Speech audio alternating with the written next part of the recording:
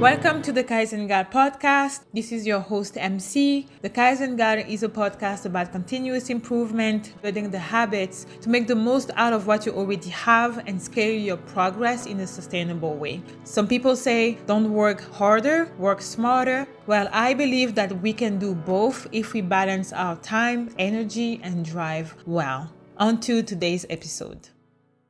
There we go. We are at the last episode of the series Rags to Riches, which is also the last episode of season 1 of the Kaizen Guide podcast. We are going to go on a tiny summer break working on other projects. The series is only 5 episodes long, so we're making progress from a series of 8 episodes to 5. So today's episode is about me buying a house. So from the 4th episode that I covered, I explained the things that I did over the last 5 to 6 years that led me to be able to buy a house. From paying myself first, spending smarter, and then traveling smarter, I was able to create a life where I can do big things, I can enjoy it, but I can still put money towards my goals. And in context, I didn't plan on buying a house when I did, which was in 2021. In early 2019, actually end of 2018, I started to think about taking a sabbatical year. And my goal was to come back in 2020 and then buy a car and a few months after buy a house, because I had heard that you shouldn't be getting like a debt at the same time as you're trying to buy a house. So I wanted to buy the car first and then get the car for a few months. And then after I would have gotten the car, I would have bought the house. And so I kind of explained a little bit throughout the previous episode how I did that. So actually using my budget, I had one for years. I've been using Mint for more than, I think last time I checked, it was like 4,000 days that I've been using Mint, which is more than 10 years. So that's one thing that I was doing, but I wasn't really paying attention to it until I leveled up. I created a comparative spreadsheet to analyze how my spending had changed over the last 5 years. So I created that spreadsheet in 2019.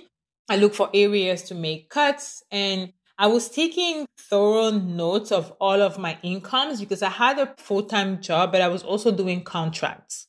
And so I was also making sure that my expenditure ratio was within the norm, meaning the expenditure ratio is the proportion of my net income that is available for me to spend on living costs and things like that. And when it was time, I created that massive spreadsheet, and it has several elements into it. So the first thing was for me to understand what was the maximum amount of money that I could spare each month to buy a car. So I did not start from the car that I wanted or a car that I would want. I started from the money that I had to be able to afford the car. And I think that's how we should be thinking. We should not be necessarily, you can do both. You can look at the car and then see if the car fits into your budget, but you might be more inclined to make sacrifices for a car without actually evaluating the impact that these sacrifices are going to have. So I was looking at the maximum amount of money that I could spare each month to buy a car, considering all of my other expenses and my saving goals. Another question that I asked myself was, can I rely on an investment vehicle to push my money further? So to have my money working more for me, meaning that I wondered what the achievable return could be and what are the investment vehicles that I should be searching for. Then it was a matter of the timeline. What was the timeline of me buying a car? Did I want to buy a car in the next 1 year, 2 years, or 3 years, you name it? And then how much money do I want to put down for the car, or do I want to completely finance the car? So all of these questions outline my saving frameworks for buying a car. And combining all of these, I calculated the maximum budget that I had for the car, knowing that at the end of the day, I chose to go for a car that was part of federal program and a provincial program as well that actually supported people buying hybrid or electric vehicles. I chose to put the minimum amount of money down because I had already some funding coming from that program. And I had a few investment vehicles, which are the ones that I mentioned in my previous videos. So from that, I was able to understand what would be the impact of me putting as little of a down payment on the car as possible, and what would be the impact over the 7 years that I would be financing the car for. That was one thing. Then I did the same thing for the house. I looked at my current situation. So what was the cost of my current housing against my budget? Then I compared it to my neighborhood, which means that I compared the cost of my housing situation with that of the average of my neighborhood. And so I compared these two because on one part, you want to know if your housing is taking too much of a big chunk out of your budget, too much of a big chunk out of your income. And you also want to compare how your current living situation compares to the other ones in a similar neighborhood. Then I wanted to also know what was my standing against the typical benchmarks or recommendation of specific personal finances, like the price to rent ratio. The price to rent ratio, it's basically the percentage that your rent represents out of the price of the property that you want to buy. Because there are specific recommendations. For instance, sometimes they say your house shouldn't be more than 15 times or 19 times the price of your yearly rent, for instance. So you want to make sure that you are not going above these different recommendation ratios. For the price to rent, in my case, my rent was so low. It was low compared to my neighbors. It was low compared to my neighborhood. It was just really low because I had gotten into that apartment way before the prices actually increased a lot. And so regardless of what I was looking at, I knew that I will not be able to fit within the benchmark, the recommendations giving, meaning the 15 to 19 times your annual rent. My house is actually 40 times higher than my previous rent because my rent was just ridiculously low. Like I had neighbors who were paying twice my rent. I was still looking at it. Like I understood why my price to rent ratio was going to be high. And that was the key for me. The second thing is the housing expenditure ratio. And I mentioned that before. So this is the money that you have, the chunk that your housing expenses represent in your household income. And so for me to do that, I actually looked at 3 different types of household incomes. I look at my income, what is my income without living cost?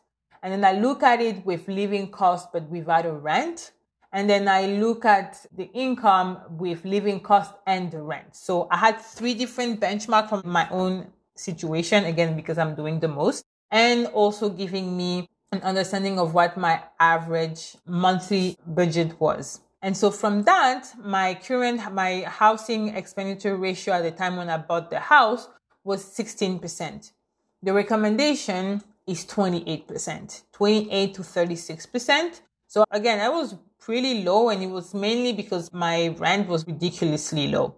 And so from that, I was able to calculate what would be the impact of making a 5% down payment or making a 20% down payment. Full disclosure, I went for 5% because in my situation, the way that it impacted my monthly payments of the mortgage and the way that it impacted my short-term and long-term goals actually made me more inclined to go for a 5% down payment. Also in Quebec, where I live, and in Canada, we have programs that actually help first-time buyers to get a house. And so I already knew that in terms of my down payment, I wouldn't have to put so much money up front because part of it was subsidized by the government scheme for first-time buyers and owners of a house.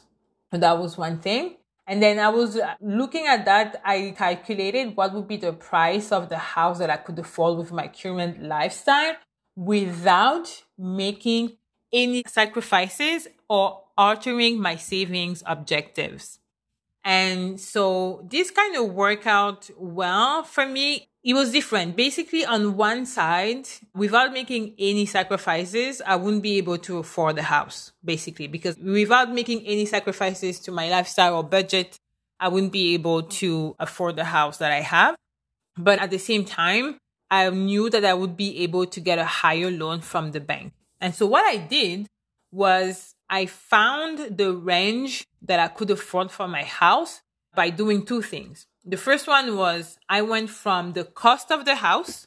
So what would be the cost of the house that I would be able to pay if I was looking only at the ratio? So all of these ratios, somehow they can help you to find the price based on the recommendation for the ratio, based on your rent, based on your housing and expenditure ratio. You can actually find out what would be the recommended price of the cost of the house for your situation with this ratio. So that's what I found. I had the lower end of my bracket for the house. And now how to find the higher end of the bracket for the house was actually going then adding on my savings, adding 5% or 10% down payment, adding things like what would be interest rate that I would pay. And then from that, I was able to calculate what would be the maximum amount of money that I could afford to buy the house at.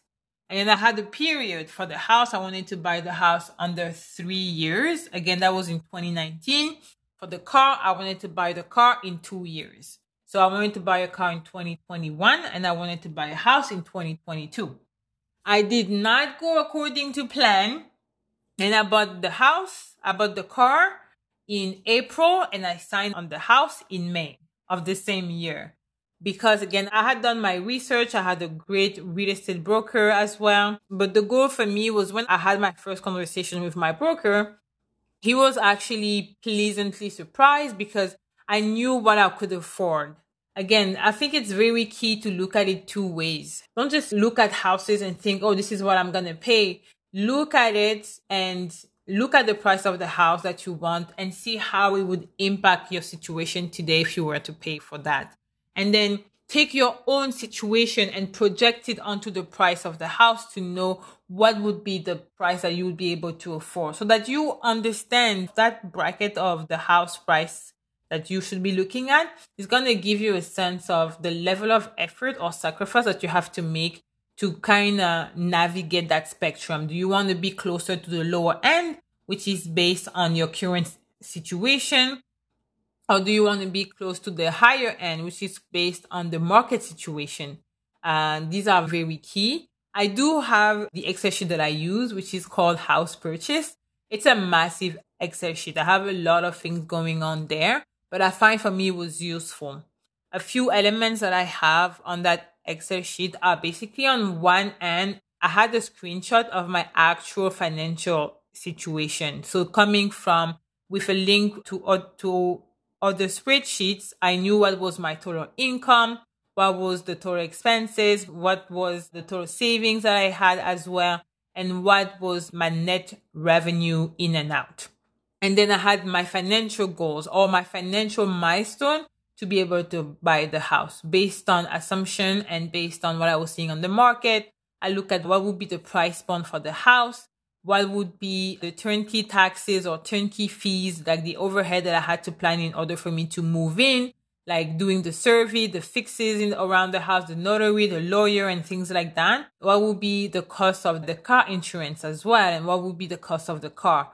All of those things for me are very key because it gives me a price point, and then from that price point, I understand what would be the down payment that I should be able to save for. So that was one thing. And then on the third section on that spreadsheet is basically everything that has to do with the government scheme for first-time buyers. It's looking at what is the percentage of the house price that they are willing to cover for you, what are the conditions, and then also on one side, we have another scheme that allows you to take money from your retirement, your registered retirement saving plan in order to finance the house, which I did as well. So I had this section with all of these numbers and percentage of the ratio and interest rates. Then I had a section about renting or buying. So this is where I had my price to rent ratio as well as the recommendations. Third section was about the housing expenditure ratio. So that's the section where I was looking at my budget with living costs, without the living costs, with the living costs, but no rent. And I was looking at how it was impacting my monthly expenses and what that represented if I was to go from the current 16% that I had to the recommended 28%. They actually say it's between 28% to 36% of your income should go towards your housing. But I didn't want to take just the housing. That's why I was adding to the housing the living cost, because my living cost for me, like, I want to make sure that I'm balancing everything out so that I have enough money to pay my bills and to pay what's essential for my quality of life. That was one thing. The fourth section on that spreadsheet was about the down payment. So depending, again, I did say I was looking at doing a 5% down payment or 20%, but I also did calculation to do a 6.5 down payment and a 10% down payment. What would be the impact on the amount of the mortgage that I would get, the yearly interest rate, the number of years, the number of installments, and what would be the potential value of this installment to do, and so on. This gave me a sense of what would be the maximum monthly payment I could do on my mortgage as well. Then the last section on that spreadsheet was all about buying the house itself, in the sense of looking at the price of the house. So that was the main thing in that section. And then subtracting from it everything that I was going to use to pay for it. So I subtracted from the price of the house, what I was going to take from my RRSP, so the Registered Retirement Saving Account, what I was going to take from my tax-free saving account as well. I had all of my investment, like how much I was going to take, how much cash I would actually have to put towards that, and then understanding what would be missing, like what would be the money that I don't have, basically, because this really helped me to give the final price to the sellers when it was time to do some bidding on the house. Like, I had done the calculation with, this was my original offer. This was the increased rate compared to the original offer that I was willing to go to. And then doing all of those calculations, I knew what was the maximum amount of money that I was going to pay for the house. I knew exactly where the money would come from. I knew exactly how much would be the down payment, where I would take the money, what was missing, as well as I took into account having money for, again, the overhead of moving into the house. So the taxes, the welcome tax that we have, and so on. All of those things really helped me. But what I want you to remember across all of the things that I just shared are three things. You want to know, whether it's buying a house or buying a car, you want to know where you stand regarding the typical personal finances ratios. You want to know. Do not lie to yourself and think that you have everything under control because you know where your money goes, where it comes, and so on. Look at these ratios. And once you have your own personal ratios, look at the recommendations. What are the typical recommendation in terms of ratio that someone should have, and try and understand why. If you're not part of that bracket, like the lower or higher end, look at your personal situation to understand why. And then from that, calculate what you can afford, not what you should, not what you could potentially. No. What is it that today, at the time that I am talking to you now, that you're listening to this now, what is it that you can afford? Because we're seeing now, we are in July 2022. Inflation is crazy. Banks are raising interest rates. People are not able to pay for their housing because they've overpaid based on, let's say, the optimistic vision that they had of the future. So make sure that you look at where you can afford to, what is it that you can afford to pay? And then the third thing is you want to reverse engineer the cost of the house to the required or the necessary budget to handle that cost, and from your current budget to a potential cost of the house. So 3 things: where you stand financially speaking regarding against all of the personal finances ratios, what is it that you can afford as of today, and then reverse engineer the cost of the house that you want to the budget necessary, and the budget you have today to the cost of the house that would go with it. within the framework or within the recommendation and benchmark for all of the different ratios. I hope that this was useful. It's not easy to explain that. So I have the Excel file in front of me. I can really walk you through it. Like, I've shared that Excel file with lots of my friends, and I've actually taken like a 30-minute to explain to them what the spreadsheet means and also how they could use it to just get a better understanding of where or how their financial situation and their habits can help them towards buying a house. That was it for me today.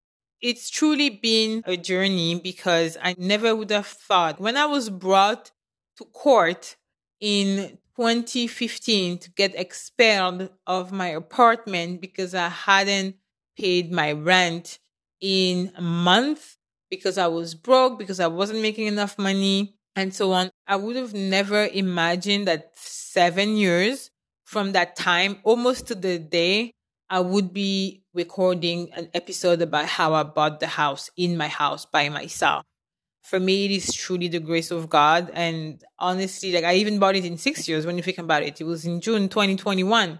Again, it's all about having discernment, being honest with yourself. Do not lie. The worst thing you can do in anything in life is lying to yourself. Lying to yourself because you want to convince yourself that you can do something that you cannot do.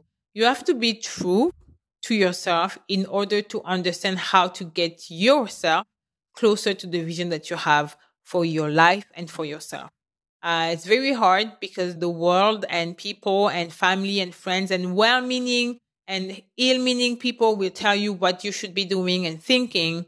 But at the end of the day, you sleep with yourself. So it's very key. At least for me, I find it very important to be true to myself because it allows me to be prepared and to prepare myself, because I know what are my weaknesses and I know what are my strengths.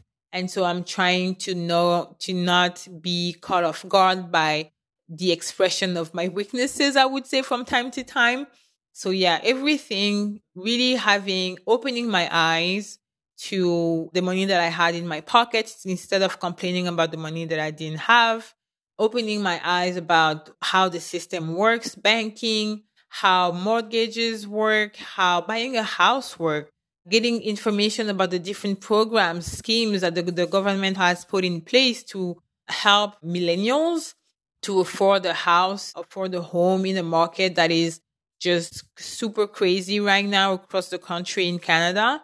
So I hope that it was useful. I know this last episode, again, I wish I would have been able to show my Excel sheet. But if you want it, let me know. I can definitely have a conversation and explain to you how it works before I share that with you. Because again, it can be overwhelming. I have 1, 2, 3, 4, 5, 6, 7 sections on one spreadsheet. Can be overwhelming, and there are relationships and formulas between some of the sections as well. So if you want to use it as a guide, again, it's not a perfect solution. It's not a recipe. It's really a guide to show you where you stand, to show you where your desire for a house can take you, to show you where your current budget can take you as well. But yeah, it was my pleasure to have that last episode, not only of the series, but also of the season. Yeah, I think I'm going to just do one tiny episode just to close out the season. Should I? No, I don't think I'm going to do it. It's fine. But I was very happy. Starting that podcast was really something that I had thought of for a long time, but I kind of wanted my friends to join. I didn't want to be alone doing it. And then I just decided after my birthday to do it and then see what I was going to learn. Because if there's one thing across all of these episodes that I would conclude with, is that no one expects you and no one expects me to have all the answers. We are just trying to figure things out. And yeah, I'm very happy. And I will see you. Have a good summer. Bye. That's it for me today. I hope you found that episode helpful and insightful. If you have questions or topic you'd like me to address, email me at the email address in the description box. And last but not least, leave your 5-star review anywhere you are listening. It really encourages me. I wish you, wherever you are, to be well, and I will talk to you next time.